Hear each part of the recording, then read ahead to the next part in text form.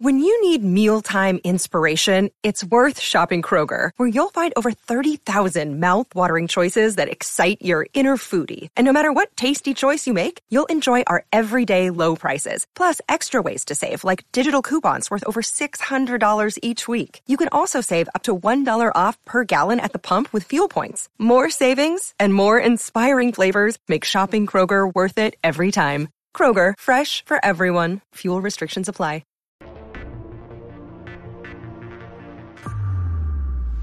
What's going on, grappling fans? Mentally in the game. We're just all matches have been pretty close.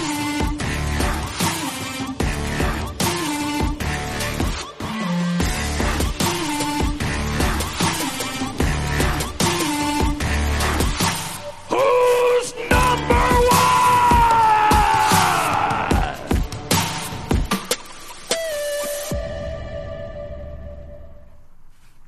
Hey, what's going on, grappling fans? Welcome back to another episode of Who's Number One. Hope you've all had a great week. My co-host here, Michael Sears, looks a bit different today. Has better hair, better Bringing glasses, in a classic. Reed more handsome. Connell back in the house. What's going on, Reed? We haven't shared a show together I in know. a minute. Yeah, it's been a while, like old times, man. Yeah, man. You know, just same thing everybody else is doing. Nothing new to report. Just growing out the facial hair. I'm on that train too. Anyways, joining us today, we have a world champion, one of the leading figures in competitive jiu-jitsu today, down in Brazil right now, kind of riding out the quarantine, seeing what's going on with coronavirus. I'm talking about Lucas Hulk Barbosa. What's going on, my friend? How you doing today? What's up, guys? What's here? Thanks for inviting me. So, what's new, man? We were just talking off camera a little bit, and you said you've been in Brazil. How long you been hanging out at home, and what's it like down there right now? Yeah, man. First, I came here like 2 weeks ago. Spent a week in São Paulo, trained with the people from the Dream Art, which is like, by NC. Then came to visit my family. Do some stuff here, but now I'm ready to go home. I heard that the gym's going to be open soon, so just want to get trained and get prepared for the new tournaments. But yeah, for now, just taking a little bit of time here, resting, see family and friends, but everyone with mask and with the social distancing thing, right? Yeah, of course. So you were in Sao Paulo. Are you still there now, or where are you currently? Where's your family at right now? Right now I'm in Roraima. Roraima, this is a state above Amazonas. So this is where I'm born and raised. So yeah, it's not. I never talked that much about the state here, but it's very small and a lot of people don't know. But yeah, back home. So geography is definitely not my strong suit. I didn't know there's anything north of Manaus. I thought that just kind of ended at the ocean. Yeah, so. But is that the the Cabras de Peste kind of region? Do I remember? Oh man, it's a throwback. Do I remember? No, I'm wrong. I feel like I remember here, where people we fight with bulls, cows. Yeah. Bulls and cows. Gotcha. No wonder.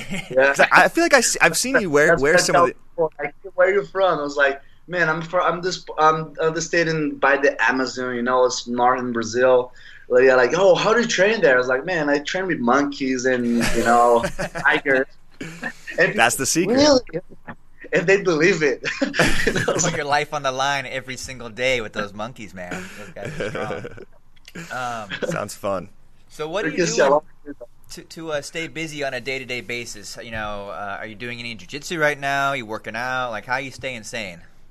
Yeah, the good thing about here, I have a better access to train than U.S. In U.S., everything is closed, or if you have a gym at your house, or you can do. But there, I have anything. I just had a mat, and I was I'm roommate with Kainan.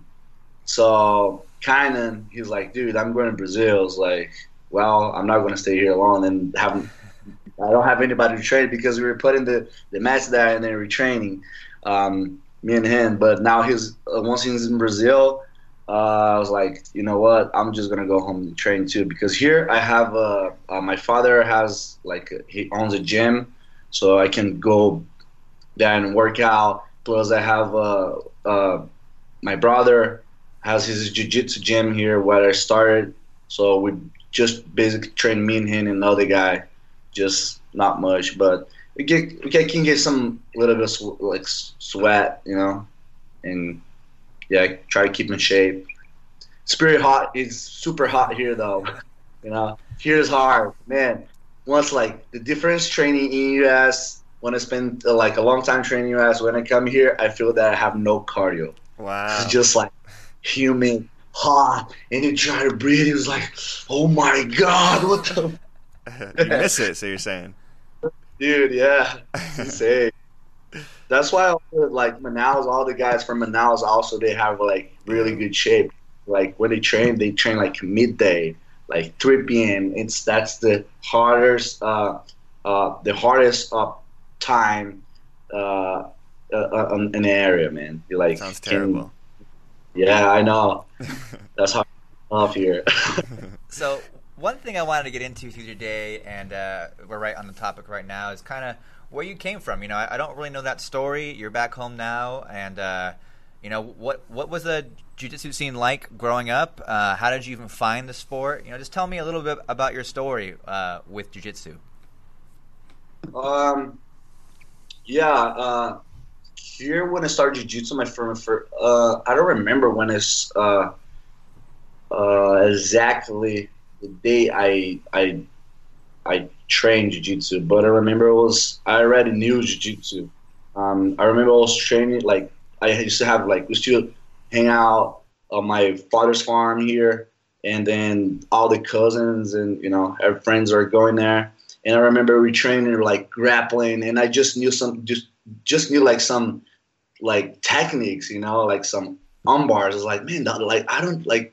How do I know this? It was just like, I think it was just something that I already like seeing people here like wrestling, fighting. I think we just learn. But yeah, I did my first time I was in school, and my school would have like classes, jiu-jitsu classes. And one time I jumped in just to grapple the guy, the professor, like, oh, go with this guy. It was like, all right.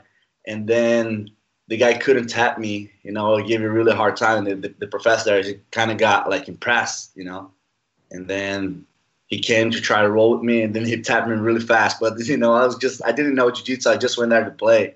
And I think that's what the time that I realized that I was good at it. And then I found the gym with my cousin. He's a cop here, and all my uncle, all the cops here, they train jiu-jitsu. So I was spending holidays at his house, and he's like, "You guys gotta come train. Like, you guys can't stay here at my house and not do anything." I was just, man, I just want to play video games. It's like, no, you gotta come train. It was like, all right. So it took me and his kids to train. But the thing is, the thing that I like, because I have my cousin, we're brand new. We started training, but we try to beat each other. So I just got interested in that just because I was like, I just want to be better than him. That's where I started liking jiu-jitsu. So yeah, that's how I started.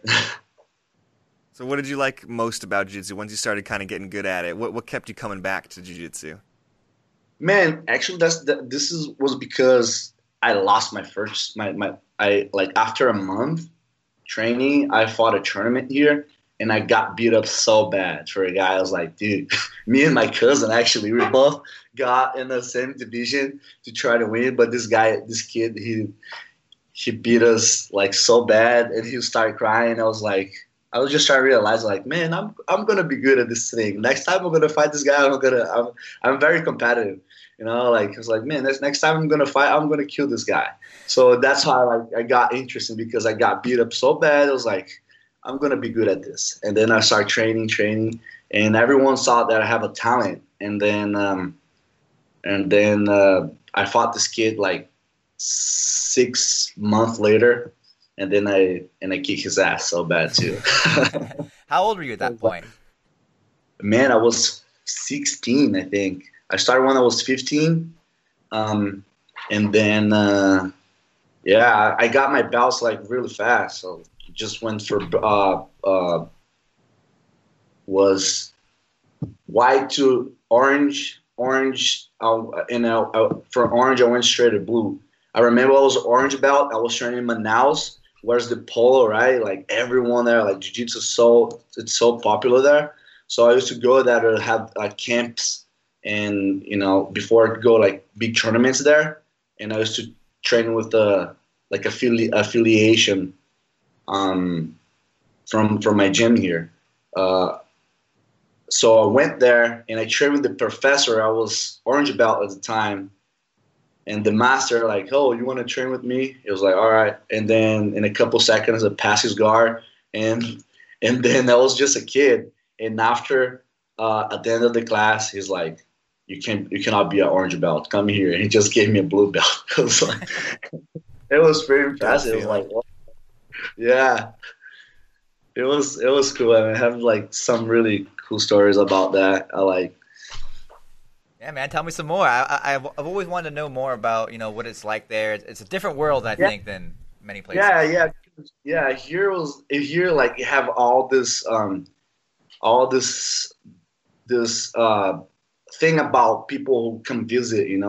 It's like those guys like they like, oh, I'm gonna go visit your gym. I'm gonna train there with you guys, but kind of go there just to check like how your level is, right? So this was the first time like a guy came to my brother's gym. Was like, hey, this guy, he talks shit every time he goes to somebody's gym. If you don't roll with him, if he tap you, he talks to everyone and say that you're not good. It was like, oh, okay. And I was orange belt back at the time, and the guy was like brown, I think.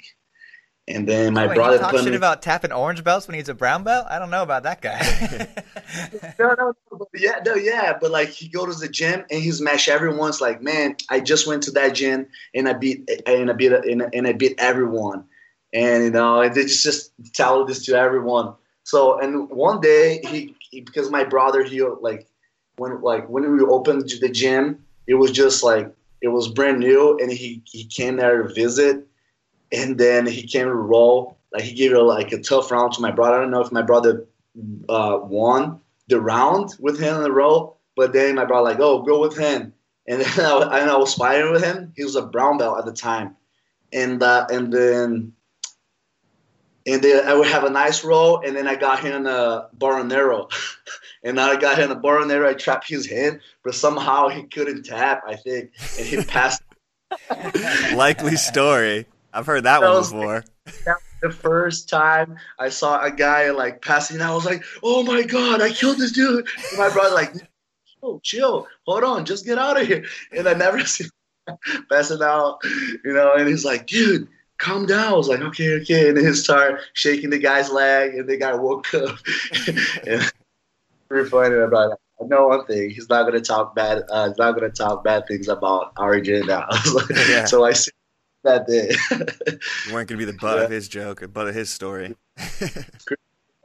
Like people do this, like they used to do this here.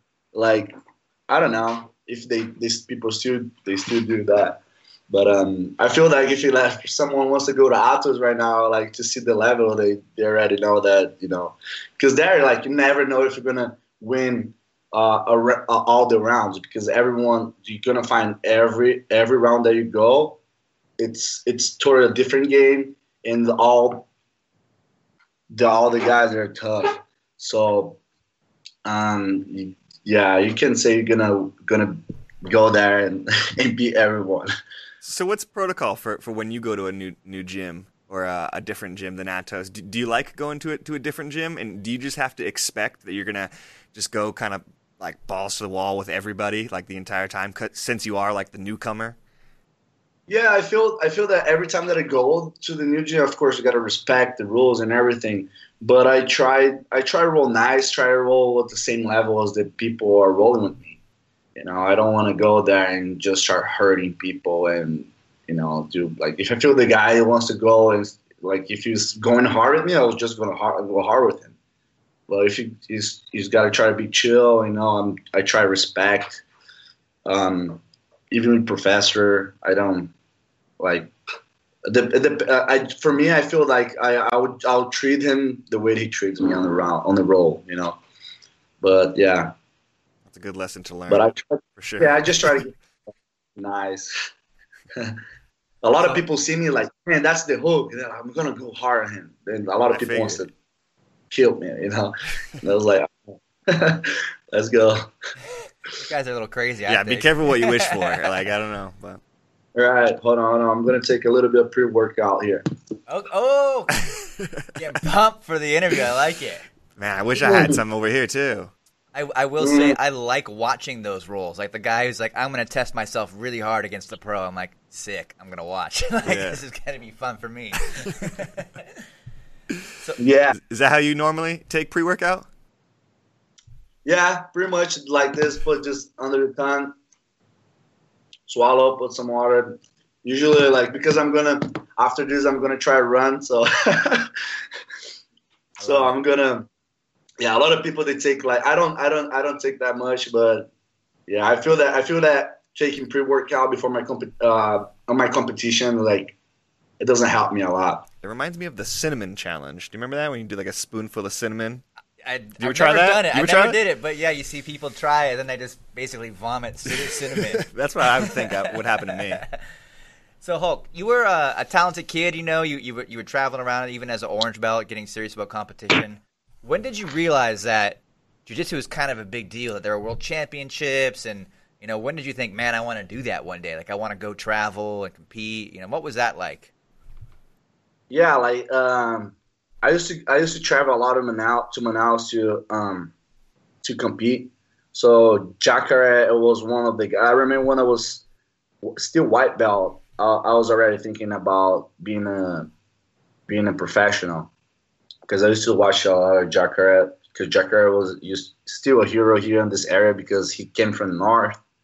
He lived in the north. He got very popular here. So everyone used to talk about him. And I was like, one time I competed in Manaus. Yeah, my first time competing in Manaus, I had like 6 fights as a white belt, man. It was crazy. Like 6 fights as a white belt. I was like, dude. Super challenging for me. And then was when I won that tournament, it was a big tournament in Manaus. And then I was like, dude, everyone was just saying like, dude, you have talent, you should keep going. I was like, yeah, you just want to like won the toughest division in the white belt, you know, and you're young. It was like, just start thinking about there. And then I saw Jacare too. That day, after I win, it was like, man, I think I'm gonna. He's already like, I think he was still on jiu-jitsu, and then I just started like keep training, just try to having fun, but still thinking about the option of being a world champion. Because here, when you come from a small town, you never know if you're gonna keep that dream or not, because everything's hard here. You know, if it's hard for you to pay your flight to go to a different state because it's so far, it's hard to get a good sponsor. But I always had that thing in my mind of being a world champion. That was like a dream that I want to make it happen. But I feel that I just keep doing what I was good at. I was training and competing, and I started like new opportunities coming from me, and then that was the time that I had the opportunity to move to Rio and train there, and that was the day that I was like, man, I'm going to be 100% focused on this. So it was tough, but on the beginning, but afterwards, like everyone that saw me working hard, they believed in me. So I think that's the thing that makes me realize everything. It was just like training hard, I was trying to keep focused on the goal of being a world champion. I never thought like, oh, this is hard, but yeah, I'm just gonna keep going. And then, yeah, everyone like the opportunities came, trained with good guys, won big tournaments, and when I saw it, I was just already leaving the United States. Did you have other things going on? Did you have like a plan B or something like that in case jiu-jitsu didn't work out? Yeah, I was like, I feel I like because here, my parents, they're all like, hey, you got to go to school. You know, you already have 18 years old. You got to go to college. Actually, you got to go to college. You got to get a job. You know, like because I started jiu-jitsu when I was 15, so I didn't have that much support after when I was 18. So they're all putting pressure on me, like, hey, you got to do something. And either you want to get a job or go to college here, or I would keep training jiu-jitsu. But it took me a while. I left my hometown when I was 20. So I tried to go to university here. I did I passed on the test to go to university. But at the same time, I got the invitation to move to Rio. So I was like, man, I'm going to try to do jiu-jitsu because that's what I love. I don't see myself going to college right now. And I'm going to try to make this dream come true. And if it doesn't work, I'll come back and go to school again. So, yeah. Where did you end up in Rio? You know, who invited you, and you know, what belt were you at this time? What was the situation? I was purple belt at the time. I was I was really confused about my life. I was like, man, I will stop jiu-jitsu. So I'm going to go to school. I'm going to try and find a job. And then they have this tournament here in my hometown. And I remember Albert Santos, because Albert, he's from my hometown too. So we all grew up, me and him, but we always had like, I fought Albert like 3 times already when we were kids. And then we have that rival. Well, we were rivals here, and close matches in early times. Were you and Erberth had some close matches? Oh yeah, but I beat him all the matches. Okay. When he my side, now he's like double of me. But yeah, he was just a skinny dude. And we used to fight, and then all the 3 times when we were juvenile, I beat him. But at this time, we were like, he had moved to Manaus. He just came here to fight, and he wants to fight me so bad. And then this guy also came, the professor from Rio. He was in Manaus, and he saw I had a tournament here, so he took his kids to fight and see like the level. So he was trying to invite people to train with him at his gym. So I fought, I won my division, but I didn't want to fight the absolute because I wasn't training. I was just like, I was just working a lot for my father. And I remember Albert came to the absolute and everyone was like, hey, Albert want to fight you. I was like, dude, I don't want to fight absolute. I'm not training. Why I'm going to fight him? So I remember that like, oh, but so you're not gonna fight the absolute, right? I was like, no, so don't cite me, don't sign me up on the absolute division. It's like, okay, dude. And then when I heard like everyone was like, yo, everyone, the ring coordinator is calling everyone for the absolute, and they called my name. I was like, who the fucking put my name on the shit? I told everyone, so mad, man. When I realized it was Albert. He put my name there.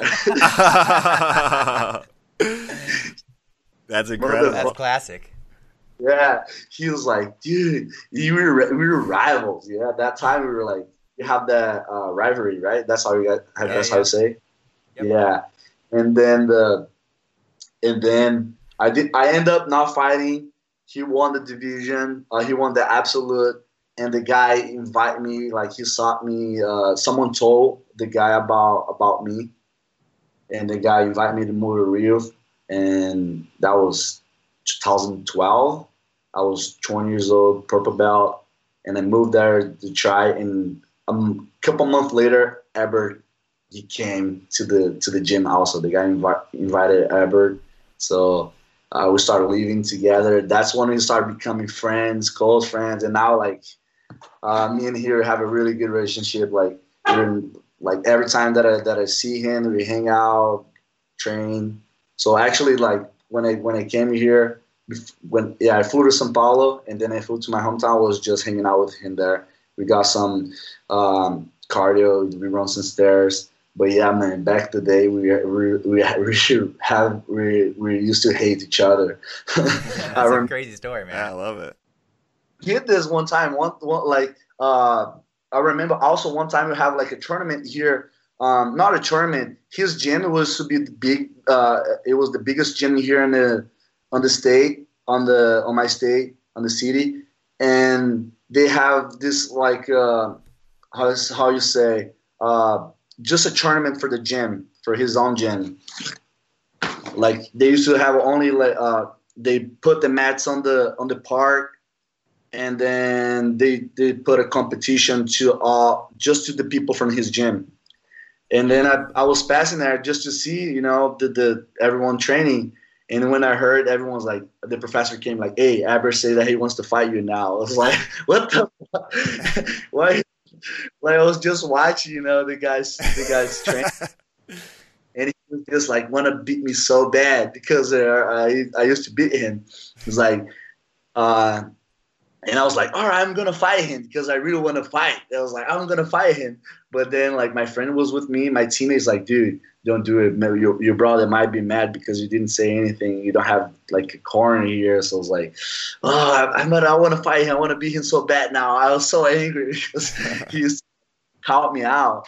But then I end up not fighting. But, man, before we were friends, we used to have this rivalry.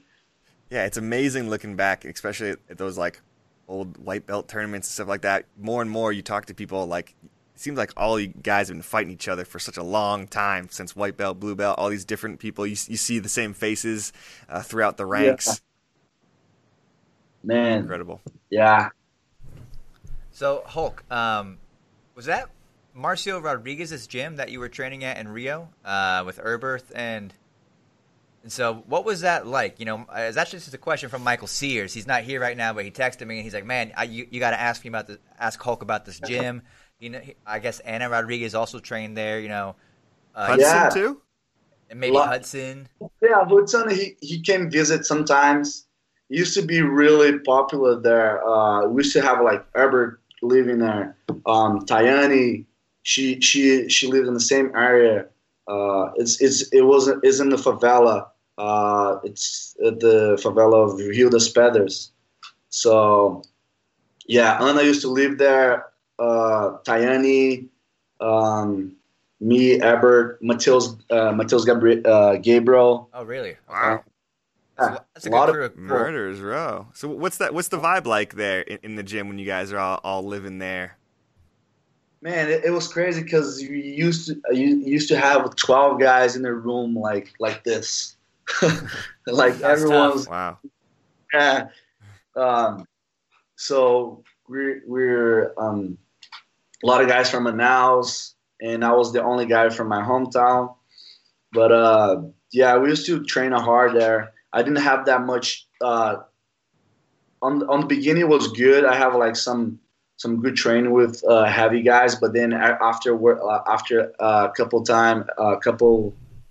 couple years, Albert left, and all the big guys left. So I was only training with Mateus Gabriel, on the lightweight guys.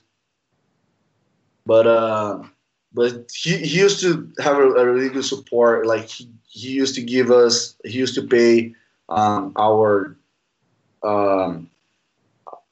used to pay the tournaments, used to pay food, some trips.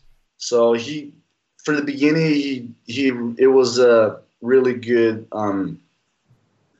like a good support to start. The gym was pretty big. We all were.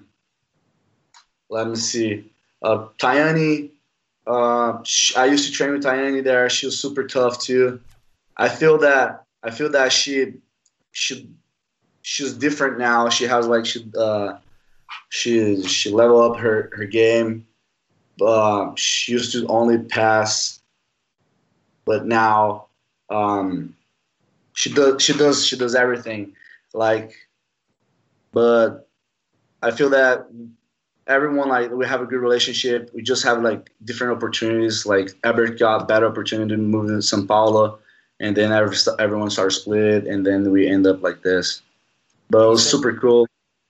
You said you were living there for a couple of years. I mean, that's some serious dedication to live in a small room with a bunch of people. What was that like? Did you see a path to becoming a black belt world champion there? Was it the right move for you? Or? Yeah, for me, I just need a gym and opportunity because my hometown is far from all the tournaments in São Paulo, and for you to pay tickets to go to São Paulo was super expensive. So moving to Rio, it was way easier for me to compete the Rio International Open, São Paulo International Open, the Brazilian Nationals. All the tournaments were closed because plus back in the day the media used to be all on the area. Now it's all in the U.S. Sure. But like everything, Gracie Maggie, all the big tournaments were there. So for you to get famous there was way easier. So I was like, man, I have a gym. I'm here close to all the big tournaments, fighting with the best guys. So I feel that if I train hard here, if I win this tournament, I'm pretty sure I'm going to become world champion. So first competition I fought, big competition, was the Rio Open. It was same level as Brazilian National. So I won that tournament. I won my division, got third on the absolute. But yeah, and I started realizing that, like, man, I have the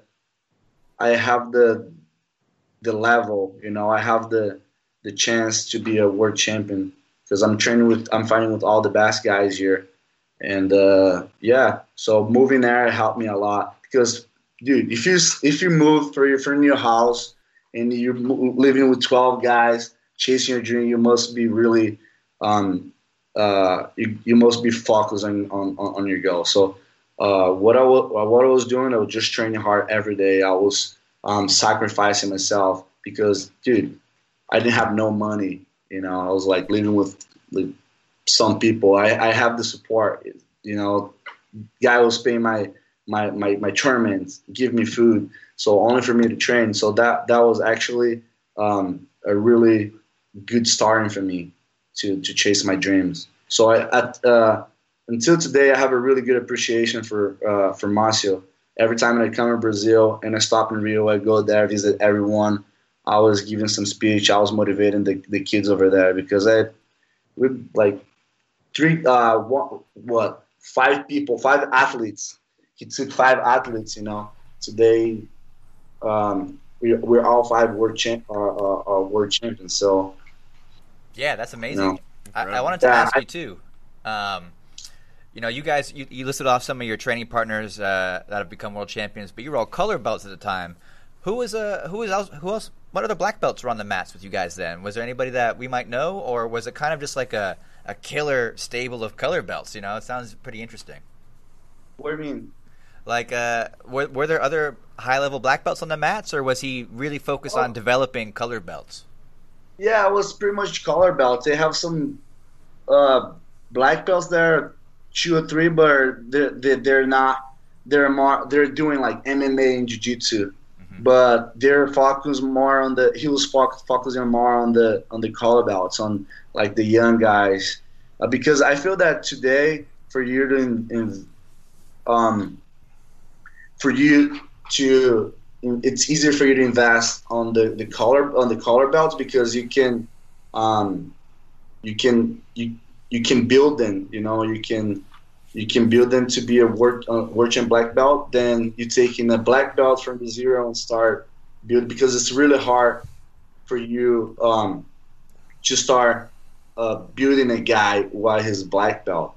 You know what I'm saying? Like, they're to train him. What they are. Yeah, it's like if you start like I rather invest in a guy which is a color belt, like a juvenile, if you see it like the way Mendes does, he always takes the juvenile guys and they start building training that kids been up the game, and then it's easier for them to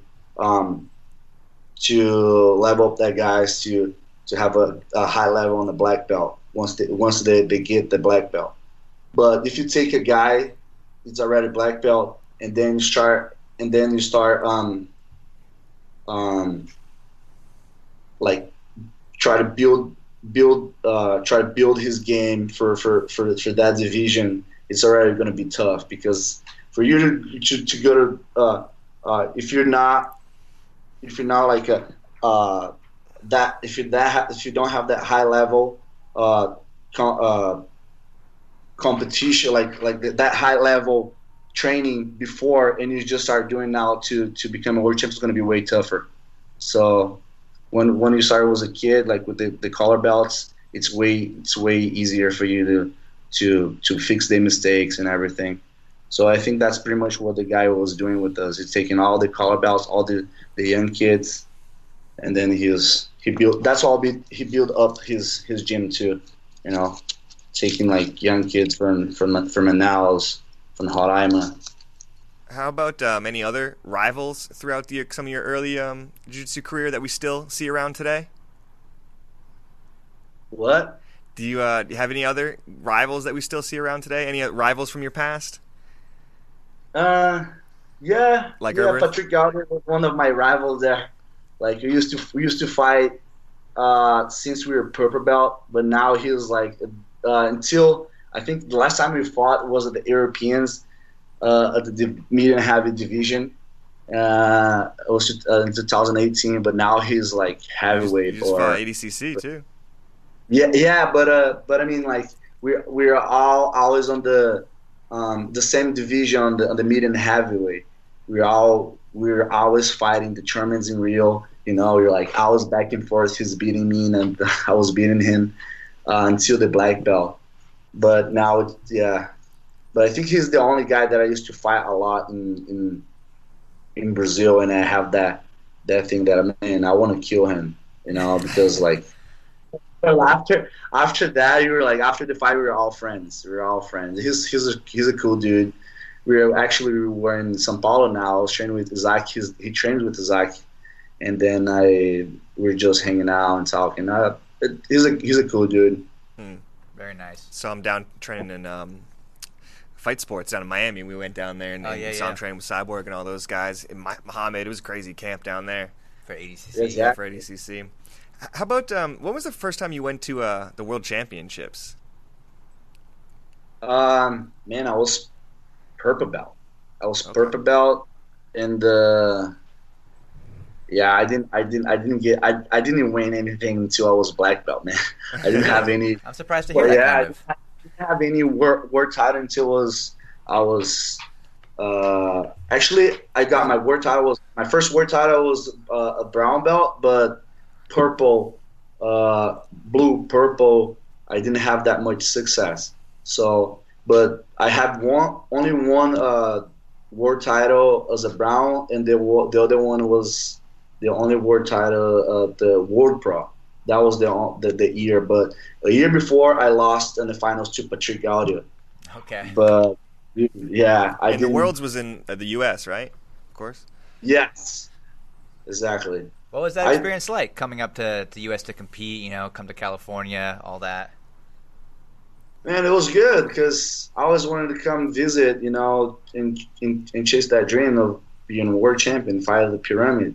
But my first time when I got there, I was like, dude, that's crazy. That's insane. I got in the United States. My first day, I was going to market, and then I saw that was the thing that it marked the day that I was like, dude, this is insane. It was when I was going to the market and the cops were like chasing a guy and the guy they were like, hey, the guys were walking the street and the cops were like, hey, stop it, and the guy didn't want to stop. He kept walking and then started running, and the guy took the taser, the one that shoot the guy in Electrocutes and him. you shock him. Oh my God. Yeah, the guy Welcome gave to me one. America. And you were like, man, I can't. This is place awesome. is awesome. I loved it. Paula. That was- and then, yeah, but after, yeah, and I fought the tournament. I lost, but I was like, dude, I want to come back here. I want to win this shit. I want to live here. Everything was nice, and then that was the time that I lost. I had like 6 matches, and I lost in the quarterfinals, man. It was like That's Dang. a huge bracket. it was insane. I fought a lot of guys, man, a lot of guys. I don't remember, but like the year after, I came back as a brown belt, and I lost in the final. I hurt my knee really bad, and then the year after, I won brown belt, the world titles in the United States, and the World Pro. That was the only like big the major tournaments that I conquered. Because, dude, when I was black belt, it took me a while to win something. You know, a lot of people that used to be at the same generation, they used to win all the division from purple, brown, you know, and maybe black. But one of them, like some of the guys that they used to be in the media back in the day, like everyone's like, dude, this guy is going to be a world champion. You know, he's very talented. But then when they got to the black belt, it was kind of tough. Like they didn't do really well. Like some of the guys that I remember, they're not world champion yet. But I feel that like all this loss, the loss that I took while I was the color belt, it helped me a lot to compete in the black belt division. I didn't win my I won my first world title, my first no-gi world title as a black belt in 2015, and then the next year, 2016, I didn't win. I won one fight and lost to a second fight to Murilo Santana. In 2017, I lost in the quarterfinals to Romulo Barral. In 2018 was when I won my first black belt world title. That year was the year that I did the Grand Slam, won all the major tournaments in the IBJJF. Yeah, 2018 was a huge year, and I definitely want to dive into that a little bit later. But let's talk about moving to the United States and maybe how you met Andre Galvão and Atos. You know, I think it's been a huge factor in your success.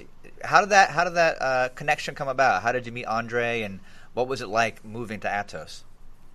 Yeah, like when I used to go to Long Beach, I used to train at the Atos Long Beach. There's an Atos like near. Yeah, we've even trained there before. We've been there. Yeah. I used to go there to train, and then I got a really good connection with the professor there.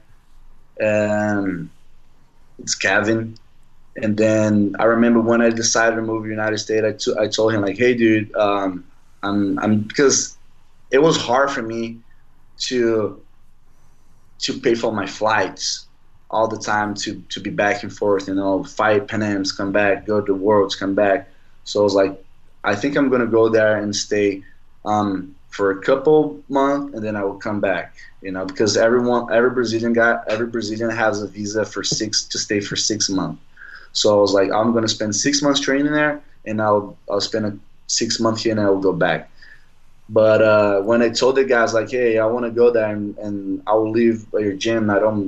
If you can get me a place there, I'll be very happy with the opportunities. Like, dude, I don't have any training for you here, so I feel that if you want to come, if you move your ass, you should talk to you should train with Galvão. I was like, bro, but I never talked to him before. It's like, I'll put you in, I'll connect you with him. It was like, okay.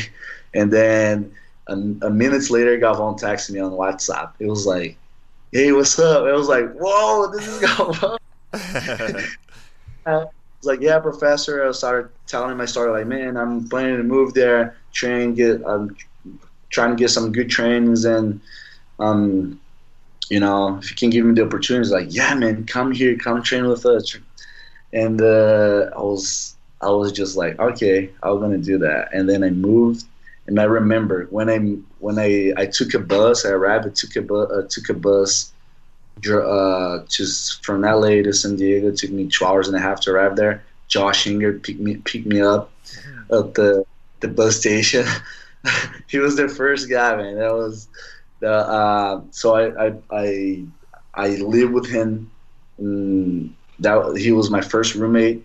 And then I remember my first training, I was like so nervous, like, man, I can't believe I'm training with Galvão and all these kids here. It was like Keenan, Galvão, it was Liera, JT. I was like, oh my God, it was like a kid on the playground. It was 2015?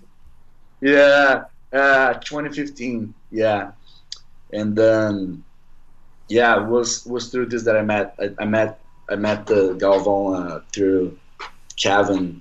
He just told me, like, dude, you won't have enough training here, so the best training for you is going to be San Diego. I was like, all right, I'm going to go there. Man, and Kevin hooked it up, huh? Yeah. So you were obviously. I had a couple options to go, but I was like, man, I don't want to go to these gyms. I really want to go to Atos. That's where I want to go. So. Why did you want to go to Atos so bad? Because I feel that, like, the game there was so. It was the diversity of training. It was better for me because you can train with Keenan. You can teach. You can learn how to do a one guard, or you know, you can train with Mendes there. Back the time they were together, they were there. You can do learn how to do the green ball, all the different game. Galvão, good pressure, you know. All this.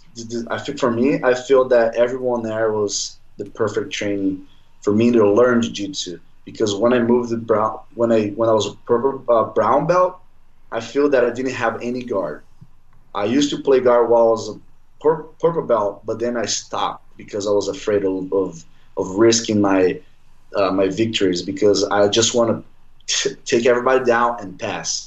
And then I got used to do that all the time. But every time that I got swept, everyone was like, man, everyone was celebrating the win because they knew that I didn't have any guard back in the day. So when I moved to black belt, when I got my black belt, I was like, man, I have to be good at everything. So I feel that, but because I used to watch all of the guys training, all the fights, the people that are from Atos, and I was like, man, I feel they have, like, they're changing the game. I feel that they're because creating, you see, like, all the guys doing the Brimbolos, warm guard, and it's like, dude, that's where I want to go. I want to learn all this. And then when I moved there, it was exactly like that happened. I got, like, first day of training, I got lost. I didn't know what to do. Like, training Keenan, he called me to roll twice with him. Training with Galvão, guy smashed so bad. But I was like, I was feeling that, yeah, man, I will be good at this. You know, I feel kind of like the same as the first when I was a white belt, and then I got beat up from the guy. And I was like, man, I will train and I'm gonna be good at this. And it was the same feeling when I got there, and then I saw everyone, like, beating me up, and I feel like, man, I'll be good. I'm gonna learn how to train with these guys, and I'm gonna level up. And then, yeah, actually, that's what happened. I trained. Then it worked out. Yeah, it worked out. They kicking my ass. I remember I used to train with Andres Brnovic. Man, I used to hate with him because he goes so hard, man, that he never stops. And then he's just, I remember he used to beat me all the time for a month. And I was like, and this day, and I was like, dude, it was the only day that I was beating him. It was like, yes, man, I'm winning. First time ever, I'm winning a round. And then 10 seconds, he, like, taps me. He almost pops me. I was like, oh, my God. I can't. Crazy room. And then, but yeah, like, I learned a lot from these guys, man. I don't know if you remember. I was like, I feel like I was there around the time when you first got there, because I was there right before Nogi Worlds. Of course, we made that movie Inside Atos that chronicles your first black belt Nogi World Championship, and I was there, and I knew obviously a lot of the other guys, and they were like, "Yo, you got to go interview this new guy that we got. Lucas just got here from Brazil. You got to go talk to this guy." And I was like, "Yeah, man." I was like, "Yeah," and I did an interview with you, and you didn't speak a lot of English. I remember. No. But what a crazy. I'm getting better now. Yeah, no, for sure, absolutely. But I just remember that trip being like, because I think it was the same time Andre was preparing for Berkut. Oh yes, yeah, the Berkut fight with Romulo Bahal, and that was really one of like the first times where I was like, I saw Andre training with all you guys, and JT's there screaming at you guys and everything, and like I was like frightened. I was like, this is the craziest training I've ever seen. I was like, I don't think I should be here. yeah. It's kind of intimidated when you see Galvão. Man, I like seeing him training. Every time that he does a camp, I learn so much from him. Like all that day when I saw that, actually that day was the first day that I helped him train. Because when I got there, he just fought. He fought Cyborg, I think. He just fought Cyborg, on the ADCC. Yeah, that's right. And he took his time, and then he was only teaching, and then he got this fight to fight Romulo Berkut, and then when it was the first time that I experienced train and see him, and I got like you guys were like doing stare downs before each like round. You guys were getting each other's faces and getting right up close to each other, and I was like, this is so crazy. Yeah, man, that day I was like, dang, I love this. Because it gives me this bump, like seeing like Galvão, like, all right, and then he does exactly. If you see what he did exactly like how he trained at the Berkut. He was like with Romulo, he was just like serious and like not very friendly, and then he just started going hard all the time. I like seeing him training. It takes me, it motivates me every time. I learn so much, especially from this last time we at the ADCC trained with him. I have a new perspective of how to train for my tournaments. You know, his mindset's really good. All his strategy of trainings, yeah. I was blown away at that fight. The way he basically outworked and dominated Felipe. I didn't predict that. I knew it'd be a tough fight, but I mean, he ran him down. Yeah. It was crazy. Me too. Yeah. I knew he was, man. I knew he was. His game it's very strong for the ADCC, but I was like, kind of like, dude, Felipe is a tough guy too. You can never expect like what is going to be. But the way he was dominating Filipina, it was like, dude, this guy is insane. Yeah, because I was training with him like I was being his main training partners. Like we always like, oh, Lucas, let's go first. I was like, okay. And then he's like, every day I had to roll with him. And there's a day that I went 40 minutes straight. That was the worst. The worst day. That was very hard. I don't think I'm into that idea. First 40 minutes of my life, it was like, oh my god. Like, Andre, you're ready, man. You're ready. Leave me alone. Are you surprised sometimes watching Andre, like in what he is able to accomplish in a single day and like what he's able to do? Because I feel like sometimes watching him work, it's hard to believe that one human can kind of do all those things. Man, Andre is 38 years old. I feel that, dude, if you're 38 years old, get on that level, and still motivated, man. Like, just think like how many preparation he had to do, you know. And it's not easy for you to do camps and like deal with injuries all the time, deal with with that pressure, that adrenaline all the time. And he's doing this until he's 38. I was like, I'm very surprised. And if you say that, like, man, I can't fight anymore, I'm like, yeah, I will understand you, because, dude, it's not easy to be on that level, try to maintain that level. If you see him, he's like he works on his gym, like he's a father, he's a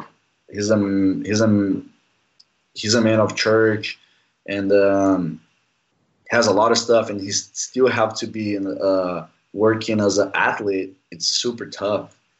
And I feel that I only just train and teach sometimes. I feel that's a lot for me. Right.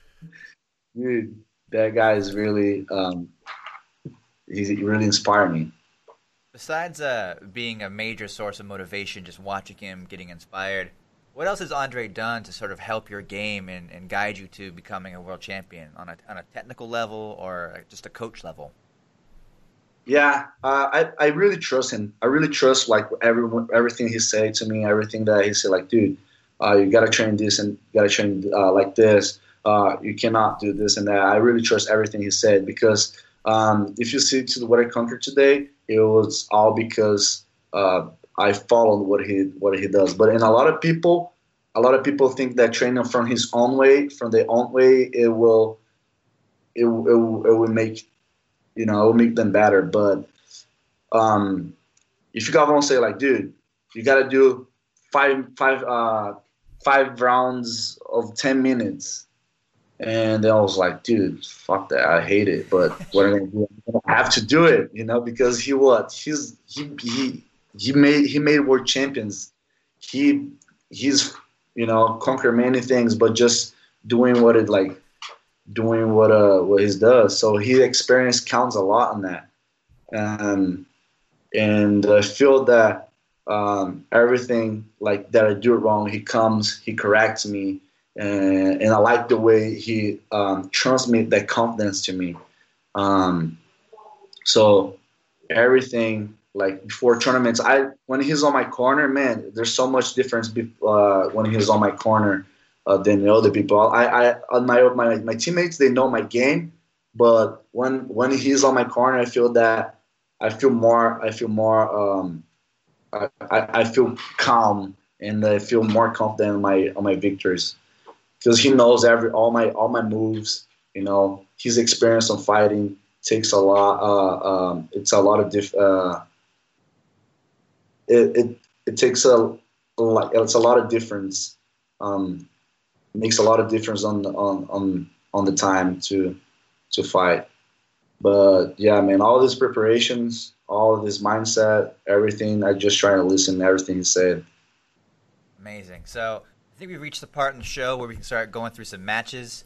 Some of your highlights. Some of your highlights. Yeah, these are great matches. You always put on a show, but these really stood out to me. The first one we're going to run here is against one of your black belt rivals. You've had a few good matches with him. This is Mateus Denise from 2018. Oh, yeah.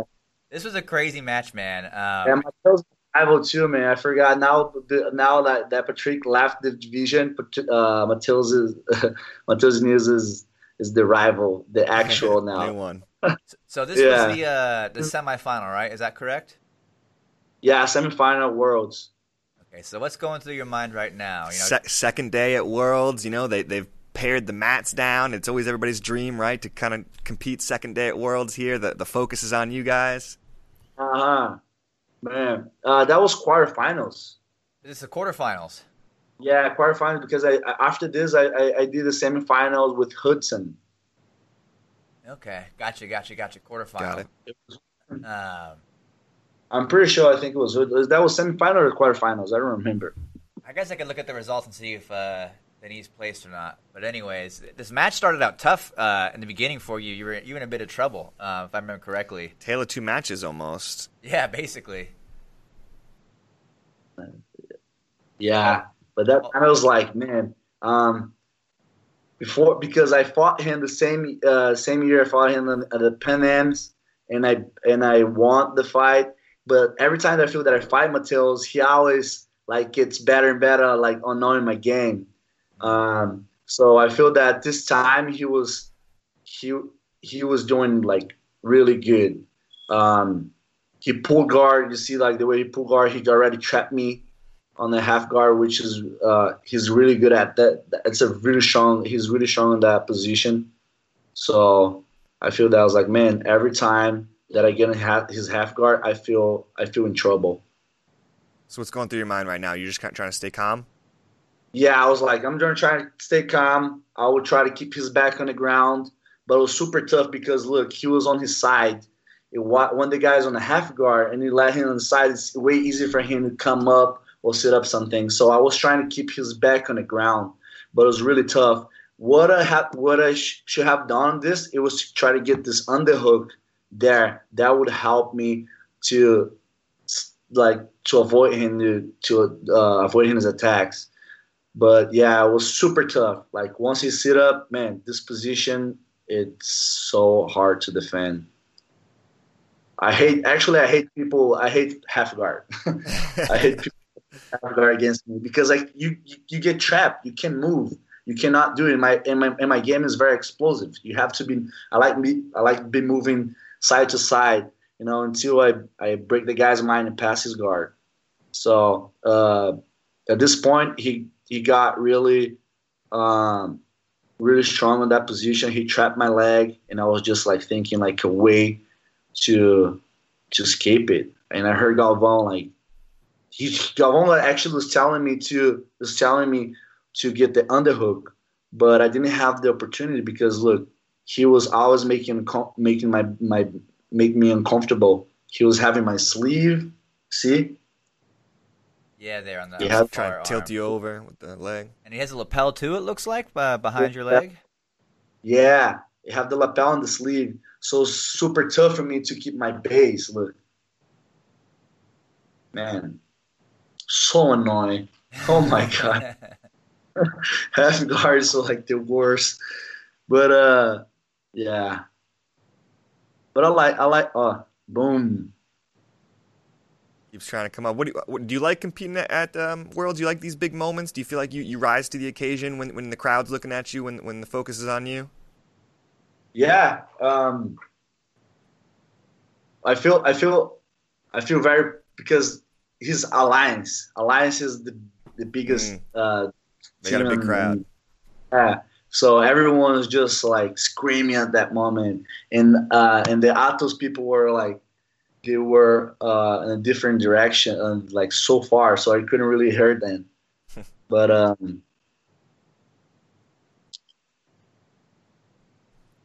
yeah, I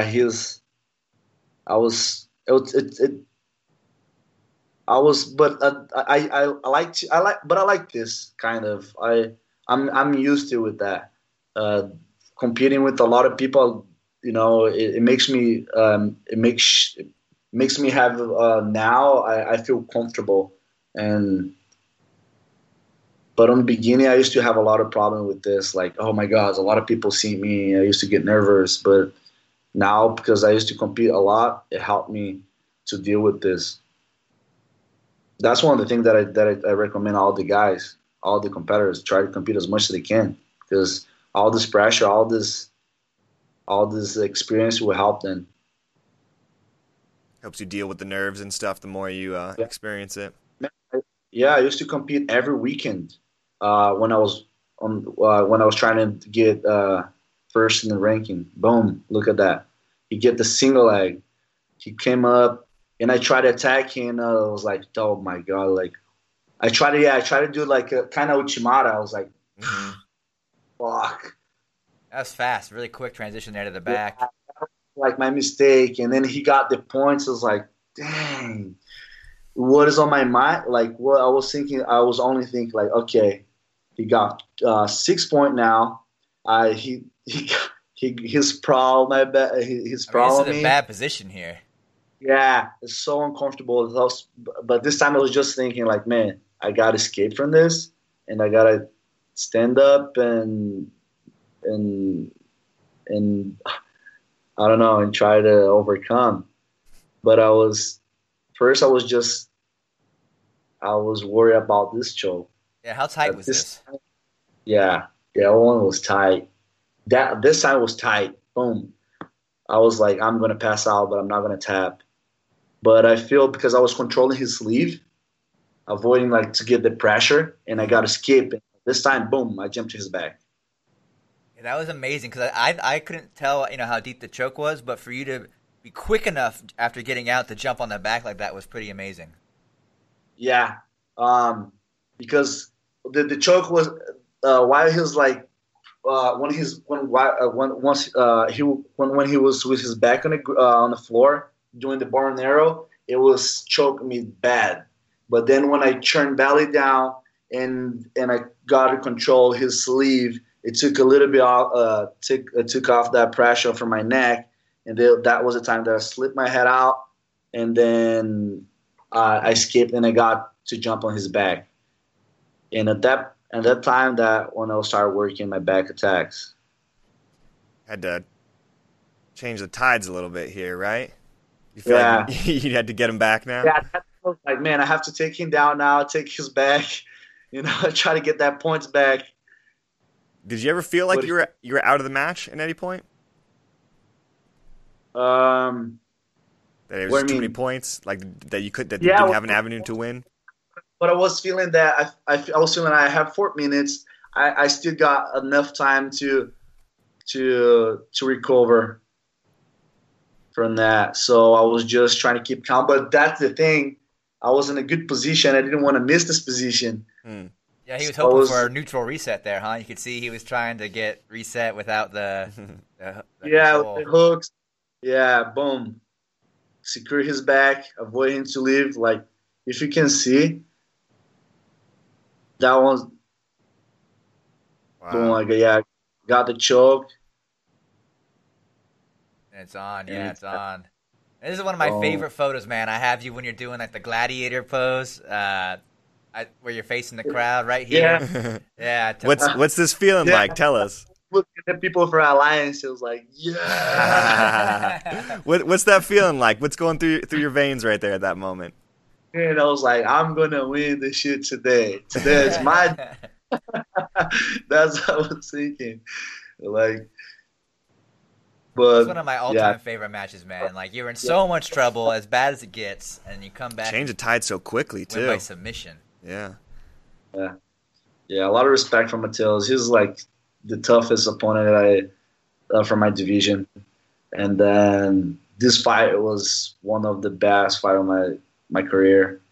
Having that thing, it was really intense, man. I definitely remember the crowd, exploding. Yeah, it was fun. It was really, everyone was like, "Oh my God, he's getting choked!" And then I escaped, and everyone like, "Yeah!" And then I just remember when I start working again and I attack, and everyone's like screaming. Everyone, the pyramid will start like, "Yeah!" It was super cool. Nice. Super cool. So I think we're gonna skip this second match here of Jackson Souza because we're running on a little low on time, and we'll go straight to Roberto Jimenez. That's the third clip we have here, Caleb. This is another super fun match, really back and forth. What do you like about doing super fights, Hulk? It's a very different situation than going through a tournament. How do you feel about those? It's totally different energy because I feel that being just having one fight and everyone watching you, like they expect you to do like a great show. So it's different than a show, and like this fight to win is a show. It's not a tournament where you have to like manage your points and everything. Here you have to submit, try to attack as much as you can. And if you see the fight, me and Jimenez was very entertaining because he was attacking me and I was attacking him, and he got the guard, he pulled the guard, I did the interception, got this position. I was like, okay, now this is actually one of my strongest position, the north-south choke. But yeah, man, it was a lot in there. It was a lot going on. The adrenaline was like very intense. Were you surprised that he got out of that north-south? I mean, it looked pretty tight, and that's a hard position to get out of. Yeah, exactly. That position, that was, as a 30 guy, that was that position was one of my favorite. Like every time that I get that position, I submit people, and he got escape, and I was like, dang, I got kind of worried about it. It was like just energy here. Now I'm tired. now, and then at that time I was just managing a way to recover a little bit and then start attacking again. Because he was like, that was his his second big super fight, because he had the one with Keenan, and he got really he surprised everyone by beating Keenan. So at this time he fought me, and he was hungry. He's still hungry. He's a young kid, right? He's from the his first year of black belt. You know, did you like his game? Did you like having a match against him? Yeah, I did like it. It was a lot of people, because he's young. A lot of people, he's new on the black belt, and a lot of people wants to see what he has, you know, to the old guys, to the. How does that feel? There was a time where you were the young gun. Yeah, boom. He tried attacking the armbar. Oh. Boom, escape, got that hook, smash, pressure. Boom. But yeah. How much of a camp did you have going into this? If I remember correctly, you were down in Brazil, I think. What was going on before this camp?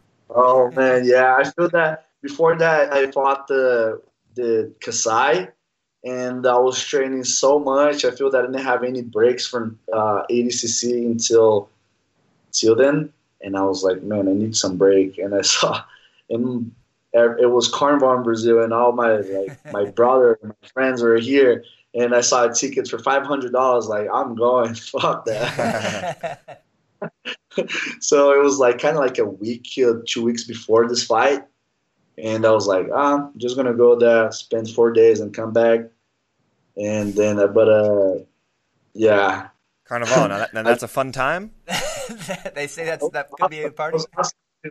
I feel that my it was a lot of going on my head, and I need that how you say, that release, like that have to chill, that all the pressure and adrenaline from competition and training. So when I came back from that, I was like, yeah, I feel good now. Hey, you know, Megaton says a happy athlete's a successful athlete, and that guy's wins a lot. Wisdom from Megaton. Yeah. That's how I run my camps too, actually. Megaton, I remember that video, like 2 weeks, bananas. It's one of my all-time favorite clips, man. Yeah. It's so funny. He's a character. I love him. How many? You've done quite a few fight to wins, though, right? You've done a whole bunch of these. No. Actually, I won my second. My first fight to win. It was 2016, I think, against Gordon Ryan. Yeah. Mm-hmm. That's the only one you've ever done, though. Back on the East Coast. Yeah, okay. Gotcha. Yeah, exactly. And then after a long time, that was I got the invitation again, and I accepted the challenge with the Jimenez. So super cool, coming back to a victory. Do you like submission only? You know, no points, not having to worry about giving up position. You know, how does that change your game? Yeah, I like it. I like when it's like this. Fight to win. They put 10 minutes. You try to attack as much as you can because it's submission only. So I feel that I don't like when it's sub only, no time limit. I feel that's not a thing for me. But I like this rule where, like, you got enough time to attack people as much as you can. You can put on a show on this. So yeah, for me, 10 minutes fight to win. It's for sub only. It's the best style. This is the best way to train. Roberto in this match right now could be up on the fight to win scorecards. You know, they always reward submissions. He's had a few more than you. Are you worried about that at this point, or are you just enjoying the match? Yeah, no, I was worried about it because I felt that I have good opportunities to submit him, and I didn't. But then afterward, he got this chokes, the loop chokes on me. And then plus he almost got into my back. And then, I was like, man, this time I was like, now I have to submit him. And I feel that he kind of gave up at this point. That was the time that I got on the armbar. Savage submission. I mean, that must have hurt his shoulder a little bit, man. That Kimura. Yeah, he definitely went for it. Huh? Yeah, I thought he could. I thought he could escape from the armbar. It was tight, but I don't know. I feel that he could escape if he could like resist a little bit more. But it was a sick fight. Got that win. Young kid's super talent. I told him that I don't want to fight him again. So nice. I'd love to see it again. That's a great match. Yeah, that was fun.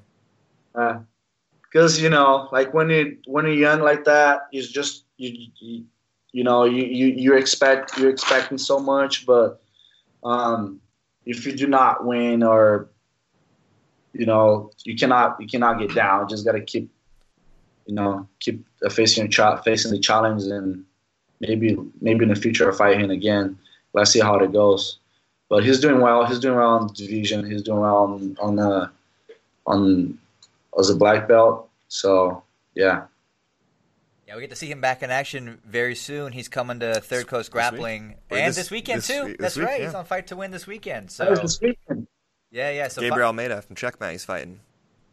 That's Saturday. This Saturday, May 16th. Yeah, I might fight the Third Coast too. They invite me to fight the Amen brackets thing. So. Are you anxious to get back, or are you liking the break a little bit from competition? How are you feeling about it? For what? For competition. You anxious to get back to competing out there? Yeah. You like it? Or? Yeah. So bad. I just can't wait to train and compete. Because next month or what? They started having these tournaments, the super fights. This month of May. In June for me is the best because I can get time to get prepared. But there's a lot of tournaments, a lot of events coming up. I get a lot of invitations. I'm fighting the one in Brazil, the BJJ Stars. I'll face Leandro Lo. It's supposed to fight the last time we fought, but the last time we used to fight, but he got injured or something, so he couldn't make to fight for the third place. So they just put us to fight on the next one. But yeah, there's a great match. Yeah, there's fight to win. There's submission. Where the third coast. So there's. I think I heard Spider is planning on doing another tournament. So it's good to see like everything's coming back again. That's how we live. We live to fight. We live to make. That's how we make money. Absolutely, we're very happy as fans as well. Yeah. Something new to Can't watch. wait. I like recapping, but I'm excited to look ahead. And see some new stuff. Definitely. Yeah. So we've reached the point in the show now where we like to play a question from the guests from the day before. Yesterday was really cool, actually. We had a couple of legends. We had Ricardo Laborio and Murillo Bustamante on the show, and that was super fun. And they had this question for you, Hulk. So we'll go ahead and play that for him, Caleb. Yes, yeah. Let me think of that. Lucas, listen. Now we wanted to know if you had a time machine and you have to choose an era of a new jiu-jitsu or new school jiu-jitsu, where will you go? And I guess who would you fight? I love it. That's a great question. Great. That's a good question. Crazy one. Man, I think I will go back to the past to where Fernando Margarita, Terere, Jacare Souza would be. That for me was see that because that guys was the guys who motivate me to be where I am, and then I really want to fight my idols, so that one also I think it was a really tough time in the jiu-jitsu. You know, like have the best guys, Jacare, Roger Gracie.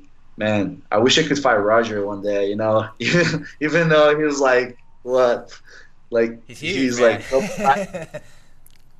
I would love fighting him. Yeah, man. I think I would do that. I'll go back in the past and go to the what was that 90s? Yeah, mid 90s, basically. 90s. Early 2000s. Yeah, Margarita Terere, like there's such a technical evolution in like the 4 to 7 years those guys were really active. I feel like the game changed tremendously. Plus you get to fight the worlds of the Tijuca.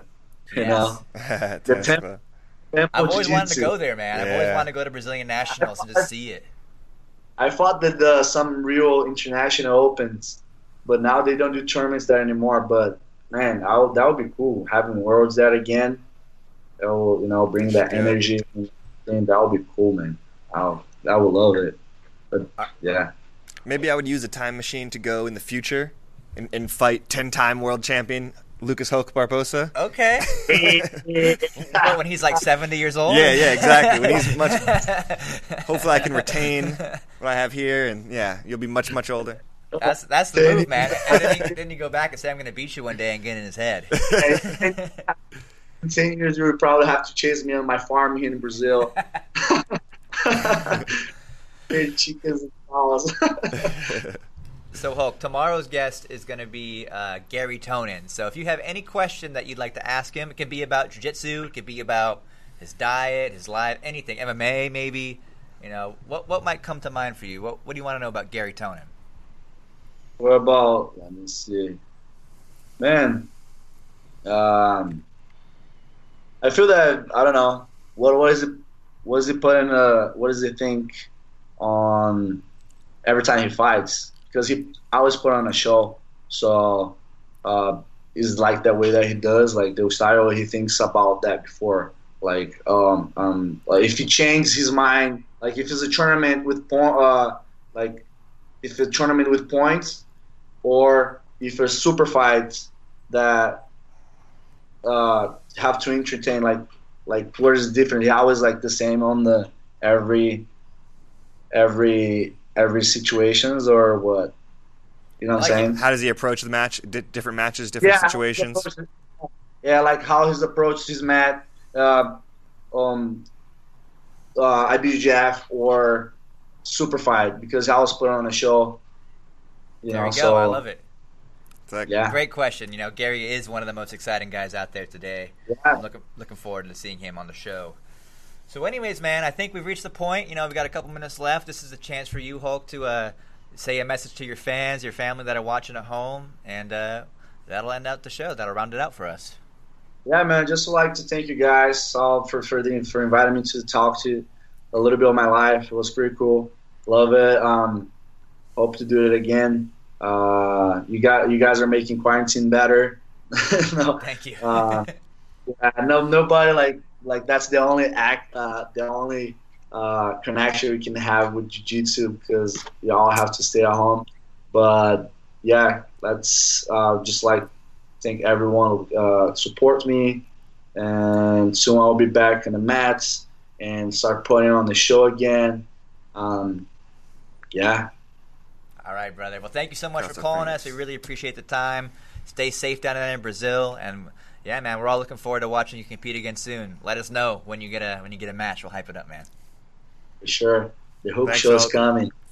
All right, my friend. We'll talk to you soon. Thanks, guys, for watching, and we'll see you in another episode of Who's Number One very soon.